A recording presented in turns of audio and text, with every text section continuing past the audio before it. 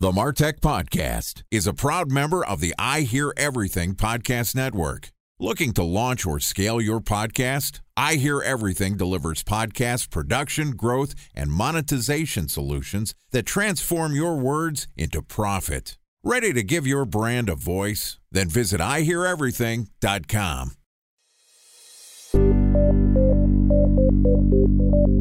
From advertising to software as a service to data.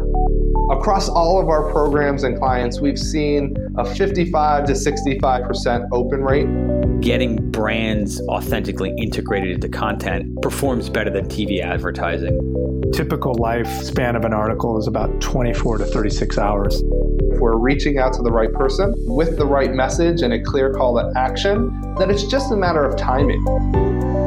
Welcome to the Martech Podcast, a Ben J. Schaap LLC production. In this podcast, you'll hear the stories of world-class marketers that use technology to drive business results and achieve career success. We'll unearth the real-world experiences of some of the brightest minds in the marketing and technology space so you can learn the tools, tips, and tricks they've learned along the way.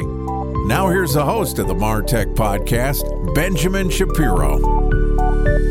Welcome to the Martech Podcast. Today we're going to discuss how to make the most out of your product launches. Joining us today is Sierra Tishgart, who is the co-founder at Great Jones, which is a modern kitchen company that marries substance with style by equipping and encouraging and inspiring people to cook more frequently, even if that means that they're just frying an egg. And today, Sierra is going to talk to us about how e-commerce brands should prepare for their product launches. Okay, here's our interview with Sierra Tishgart, co-founder at Great Jones. Sierra, welcome to the Martech Podcast. Thank you for having me. It's great to have you on the show. From what I understand, a couple of the members of your marketing team are listeners to the Martech Podcast. So correct. First off, shout out to the marketing team at Great Jones. Thanks for telling your boss to come join us and be on the show. Yes, Grace is a big fan in particular. Grace, pleasure to meet you. And by all means, feel free to write in and ask any questions. Appreciate the support. Sierra, let's talk a little bit about your background and what Great Jones is. I understand you had a very successful product launch, and we're going to get into that. But let's just set the stage. Tell us a little bit about yourself and about the company that you're running. I worked as a journalist prior to starting Great Jones. I went to journalism school. I thought that would be my career path. And specifically, I ended up working in food journalism and spent over 5 years at New York Magazine having a dream job, which was going around and trying every new restaurant, meeting every single chef. Was very immersed in the food scene, but as a result, didn't really spend much time thinking or caring about my own cooking. That started to change as I got a little bit older and had been in the job for several years. And I really wanted to cook more frequently. I didn't even set out to become a better cook necessarily. I just wanted to make it a part of my routine. And the first step for me was that I needed new pots and pans. I had hand-me-downs that were chipped and scraping, and they were from my parents. But when I went to do so, it was a total pain to figure out what I needed and why, to find high quality things that were affordable, a lot of classic direct-to-consumer issues. And I'd seen companies solve for consumer problems in my own life. I was really surprised that no one had taken a modern approach to the cookware space. And this started to bother me, but fortunately, my friend of 20 years, Maddie Molis, had been working in the startup space. She built her career at Warby Parker and Zola, and she came over for dinner. And I said, have you bought cookware? Have you looked at this, seen this at Zola? Like, this is so antiquated. And she couldn't have agreed more. And that was really the beginning. We both felt like if we've had this problem, who else has? So tell me about the purpose of your brand. Are you trying to get people who already have cooking gear to replace what they have, or basically buy their own first set? We definitely see our products as an upgrade. We see this as really high quality cookware that will last you for many decades. We are not the least expensive option. We are certainly not the most. So we see this as you have probably that starter set, likely hand-me-downs, probably a hodgepodge of things that may have ended up in college houses that you just happened to take. But this is really the first time that I think people are wanting to invest in their cookware and their styles.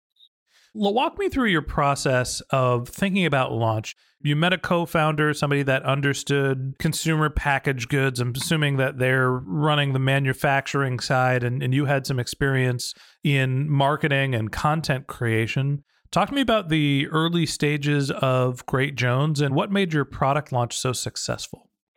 Once Maddie and I decided to partner on this, we both felt like, okay, we have seen a million quote unquote direct to consumer launches this month, this year. This is every category. It's crowded in this. And that included kitchenware and cookware, which we realized we weren't the only ones who realized that this needed updating. So we set out very much to do this differently. And the first aspect of that, before we had a name for the company, a brand, like graphic design or brand identity, we said, what are these products? What are actually the essentials that you need? And how do they function? And what points of the actual function of these pots and pans can we improve upon? So we started with industrial design. We found through a friend of a friend, we found a husband and wife industrial design team who had full-time jobs, but were kind of looking to leave and sort of in that same, trying to prove themselves that we were in that same stage. And we really started cracking down on the design and knowing that as important as it was, and it was very important that these are stylish. And I do think a big part of our brand is that we consider cookware as a public part of your home. We don't shy away from the aesthetic and really do believe that that's not just superficial. If you are walking by your stovetop and you have a Dutch oven sitting out, you're more likely to use it and engage with it and cook more. So aesthetically, we really wanted to do something different and make something beautiful, but also in terms of actual form, we ran a big survey that included tons of regular home cooks and our friends and our network, as well as the professional chefs that had gotten to know at New York Magazine, and pinpointed parts of cookware design that we felt like we could improve. So specifically, we have a signature handle that is shaped and angled in a specific way with the metal that it doesn't get too hot. It also has a natural resting place for your thumb. It hugs the palm of your hand. Handles are something that universally, whether you're a professional or an amateur, people complained about. So we made these brand new, at this point, before they were molds, they were renderings. We weren't constrained by what was out there, what we even knew was possible. We really decided to actually literally make our own industrial molds before anything else. So the lesson here is first comes first. When you're thinking about a product launch, you have to have a product. And understanding your customer happens before you actually start marketing to them. You did some user research, customer interviews or prospect interviews to try to figure out what some of the pain points were. And that's something that helped you understand what type of product you were going to create. But also, I'm assuming it helped you think about launch when you got to that point. Once you had landed on a great product and you go through the manufacturing process, talk to me about what you're doing to communicate your product to the people that you think are your prospects to get feedback. Then it came time to really start building buzz. As finally these products into production, most of our traffic and how we get new customers is through Instagram. You know, our audience is millennial. That's how they find out about brands. And that was really apparent from day one. We started teasing this out on Instagram. We almost did like a cookware strip tease. We showed like little parts of the design. And from my work as a journalist, I had somewhat of a built-in audience already for that, which was definitely a strong advantage. We also started as soon as we could, when we had our initial prototypes, we put them in the hands of some of these professional cooks and chefs that we had been looking to for advice. This was partly strategic and intentional to just slowly build buzz, but we also were really coming up as tight as we could possibly get to hit a holiday deadline. So we had maybe 5 pots in the office, and we were just trying to stretch those as it was post-Thanksgiving, as people were starting to think about holiday, to really create awareness there. Okay, so you're doing a couple different things. First off, you have an influencer marketing strategy. You're doing some product trials with people that have influence, that have a following, that can demo your product and start to build buzz, right? People are seeing your products before they're publicly available. So whether it's intentional or not, you know, there's a visual cue that someone is picking up by looking at something unique, like the handle on your pots and pans. And the second thing you're doing is you're taking advantage of existing assets. You already have a following because you are a writer. You already have access to a group of people. So you can start, in your case, reaching out to them on Instagram. If you have an email following, if you have an existing list, there's other ways that you can start to market to people from a previous life that might be relevant or interested in your product. When you get close to the holiday deadline, you mentioned that you're trying to push this out for the holidays, one of the biggest times in e-commerce. A special thanks to our presenting sponsor, Mutinex. Ready to take your team from I think to I know? Then join brands like Samsung, ING, and Asahi who make better marketing decisions with Mutinex. Mutinex Growth OS, the marketing mix modeling platform that makes measuring ROI fast, easy, and cost-effective. Request a demo at Mutinex.co. That's Mutinex.co. Time for a 1-minute break to hear from our presenting sponsor, Mutinex. In 1919, John Wanamaker said, "Half the money I spend on advertising is wasted. I just don't know which half." Well, the advertising landscape has changed since then, and instead of reaching your audience on 2 channels, you're probably reaching them on 20. Turns out John didn't know how easy he had it. But that doesn't mean that you should give up on striving towards marketing effectiveness. No matter how complex your marketing strategy is, Mutinex Growth OS is the market mix modeling platform that measures the impact of marketing on your bottom line. Mutinex's market mix modeling platform calibrates your insights against the latest market conditions so you can make media and marketing investment decisions confidently and quickly. Ready to take your team from I think to I know? Then join brands like Samsung, ING, and Asahi who make better marketing decisions with Mutinex.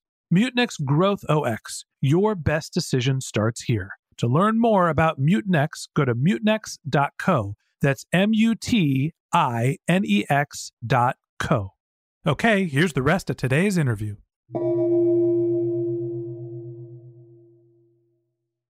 Why did you decide to specifically focus on the holidays? Seems like a lot of pressure to get a product launch out during the holidays. And what were the tactics that you took outside of you have an Instagram following that you've been building to actually make the launch successful? So for the holidays, we had heard from advisors and investors that, one, obviously, it's a huge shopping time for all categories, but specifically kitchenware and cookware. Think of Thanksgiving, think of Christmas meals. You know, it's warm and cozy. It's everything that you want to communicate with kitchenware. It's very concentrated during that time. To be quite frank, we also knew that, like I said, we weren't the only ones who wanted to modernize kitchenware. We felt like, and we were very confident that our approach was going to be unique and proprietary, but there had already been 1 or 2 that had launched. When we were going out to raise capital, we heard there were even more. So part of the holiday rush was also to get out ahead. And we knew that as much as we'd be compared to the luxury heritage brands, we'd also be directly compared to any other startups, definitely more so at the beginning. So all of that contributed to that sense of speed that allowed us to launch on November 8th of 2018. So talk to me about the marketing tactics that you used for launch. You got an Instagram following now, right? You're using your existing following. What are you doing to actually sell products other than putting it on Instagram? I'm imagining there's a paid advertising campaign. What made your launch so special? I think one, it's easy to say Instagram and just dismiss it away, but I think actually, like, looking back, we had such this wide variety of Instagram assets that was beyond just showing our product. We showed vintage cookbooks. We showed the process of making these. It was very rooted in nostalgia and voice from day one, which I think really led that following to grow well beyond any initial advantage we might have had from prior work.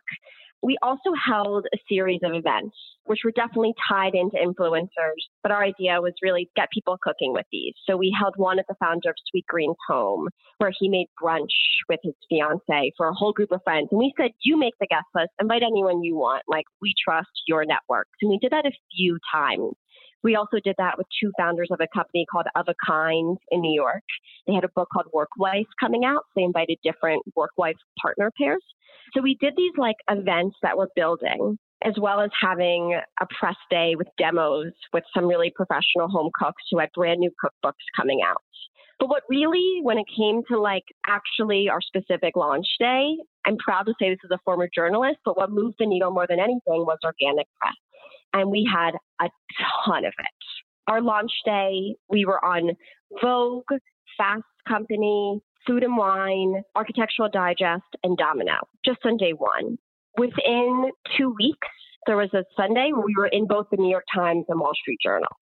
We were in GQ's Best Stuff of 2018 because one of our first samples we had sent to an editor at GQ to review. So every day there was like multiple stories, and none of these were paid. None of these were affiliate deals. These were just editor relationships, some of which were some that I had known before, but most of it was I think we actually just knew how to pitch the story. And being on the other side of it as a journalist allowed us to communicate very effectively with these editors. So I think that's really where we should double click. You've had a tremendous amount of experience as a journalist, and you have relationships with the people that would be writing these articles. So you have a little bit of an unfair advantage. And I don't know whether you have a relationship with Vogue or the New York Times or the Wall Street Journal or whatever publications there may be.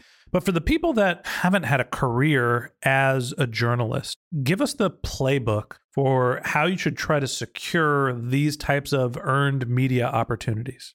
I would say, one, I don't think it's an unfair advantage because I spent over 6 years of my career building that. It was just actually an asset when we launched and earned one. By unfair advantage, I don't mean that you did anything that's unfair, but I don't have the ability to go towards the editor of the New York Times and say, hey, I'm starting a new brand. Will you launch it? Well, what was interesting was there were a couple people that I had pre-existing relationships with, but most of them were actually brand new contacts. So I think actually what allowed us to succeed there was just tailored pitches, knowing that I can't tell you how often as a journalist I get these canned, one-size-fits-all pitches for a company, and they're the quickest thing that I delete. I knew that the Domino's story was different than the Food and Wine story, was different from the Wall Street Journal story, was different from the Forbes story, and put a lot of time and energy into really tailoring those and making it so that I knew I was contacting the right editor. I looked up their prior work, researched what they had covered and how they had covered it, and really thinking about part of what our company is trying to do is really marry that substance with style so that we could not just be speaking to an exclusively food audience, but people who, quite frankly, probably already have really nice cookware. We designed these very intentionally with a huge style component. And that goes to our brand as well. You know, our first campaign shoot was super styled. And some people said, is this a fashion shoot? Is it a food shoot? Being able to cross categories there. So from a consumer perspective, reading about us in Vogue made just as much sense as reading about us in Bon Appetit was all part of the work we had been doing for many months. So talk to me about how the pitches vary across multiple different publications. I understand the design element and having a very fashionable product opens up the ability for you to be in non-food specific publications, but you're in the Wall Street Journal as well. Give me an example of why a financial publication cares about a cooking product. How does that pitch look? Well, to be clear, we were a Wall Street Journal magazine, so it was more lifestyle. But we were in Forbes twice. We were in Forbes around our fundraise, and we were in Forbes when Maddie and I were named the 30 under 30 list. I think right now, for good reason, these financial publications are spending a lot of time and energy on female entrepreneurs. Partly because we're seeing many that are successful and that are also much more in the public eye in some ways in Instagram and social media than their male counterparts. I also think they're probably correcting for years of not really focusing on the female entrepreneurs. Rightfully so. Yes, there's a moment for that right now. I hope it's not a trend, but there was 100% a moment. And as two young women who had also known each other for 20 years, and which is a genuine story that people really responded to, I think we saw from the business side a lot of attention. So as you get up to launch day, you're focused on earned media opportunities. You're contacting various journalists. You're having people write about your products. You've been building an Instagram following. So you already have access to a pre-launch list to market to. Are there any other channels that you included in your actual launch efforts? Were you doing any paid marketing? Were you doing any affiliate deals? Any content marketing? We did no affiliate deals, and we didn't launch on day one with any paid marketing, but we just started working with an Instagram and Facebook consultant, and we're like putting our toe in there. So we were testing that out soon after launch, but there was no affiliate. There was no other paid channels. We did do two other things, one of which was we did wild postings, which are like those posters on the street in New York, which looked great, impossible to track. I mean, it was probably more for like our egos than anything. Like it was not something that I would account for more than success, but it was cool to walk down the street and see. The other thing that we did, which I think is a step beyond influencer marketing, was that we have editorial on our site. Again, this was something I had done at New York Magazine, but we launched with storytelling embedded in our platform. So we had 3 profiles on the site of 3 different people, only one in the food space. One was a fashion designer, one was an ESPN journalist, and one was a woman entrepreneur who makes hot sauce. And we photographed them and we told their story. So I think we already were also building in that editorial. And those people, beyond just someone saying, I got a pod in the mail, here it is. These were people who posted more than once, who had their photos in it, were like super invested in our success. And we've built on that since day one. But I see it as a much more robust influencer strategy to actually get to like have those people feel invested in us and vice versa, rather than just be a fleeting moment. So I think the takeaway here is for you, running a product launch was very much about cultivating and utilizing the existing relationships that you had, whether it be with journalists, whether it be with food industry influencers, fashion influencers, some of the other people that you reached out to. It isn't just, here's a product sample, could you write about us, right? You're having a regular dialogue and trying to cultivate actual partnerships and relationships with these people. Last question I have for you for running your product launch. If you are taking a relationship-based approach to building buzz for your product launch, how do you maintain and stay on top of all of the relationships that you're building? That's a good question, and something that I'm still sensitive to. Some of these people were people I had known for decades. Some of them were people I had written about and thought, well, I'm never, ever going to be a journalist again, because now I'm asking a chef to invest or asking them to be a tester.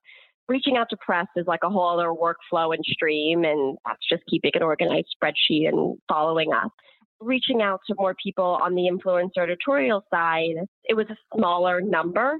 And I think what really helped is we were just very specific with what we were asking people. That helped us as much as it helped probably the person we were asking, making it very clear what we wanted. I didn't email editors and we'd say, oh, let's just get on the phone and chat. It was like, this is a story. This is the angle I've been thinking. Obviously, like not everyone follows what you lead with, but really being clear in our intentions of what we were leading with. Well, I think that's great advice, and I think it's a great place for us to stop today. So that wraps up this episode of the Martech Podcast. Thanks to Sierra Tishkart, the founder of Great Jones, for joining us. In part 2 of our interview, which we're going to publish tomorrow, Sierra is going to talk to us about how to keep your post-launch momentum. If you can't wait until our next episode and you'd like to learn more about Sierra, you can click on the link to her LinkedIn profile in our show notes. You can send her a tweet at Great Jones, or you can visit her company's website, which is greatjonesgoods.com. Just one link that I'd like to tell you about in our show notes. If you didn't have a chance to take notes while you were listening to this podcast, head over to martechpod.com. We have summaries of all of our episodes. We have contact information for our guests. You can sign up for our weekly newsletter, and you can always send us your questions or topic suggestions, which we'll answer live on our show. Of course, you can always reach out on social media. My handle is BenJShap, BenJShap on LinkedIn and on Twitter. And if you haven't subscribed yet and you want a daily stream of marketing and technology knowledge in your podcast feed, we publish episodes every day during the work week. So hit the subscribe button in your podcast app and we'll be back in your feed tomorrow morning. All right, that's it for today. But until next time, my advice is to just focus on keeping your customers happy.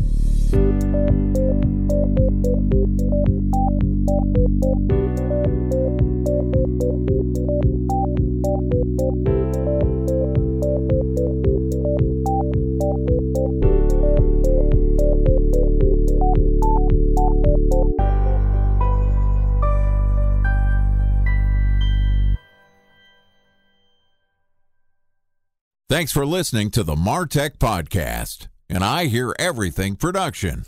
Looking to launch or scale a podcast like this one for your brand? Then visit iheareverything.com.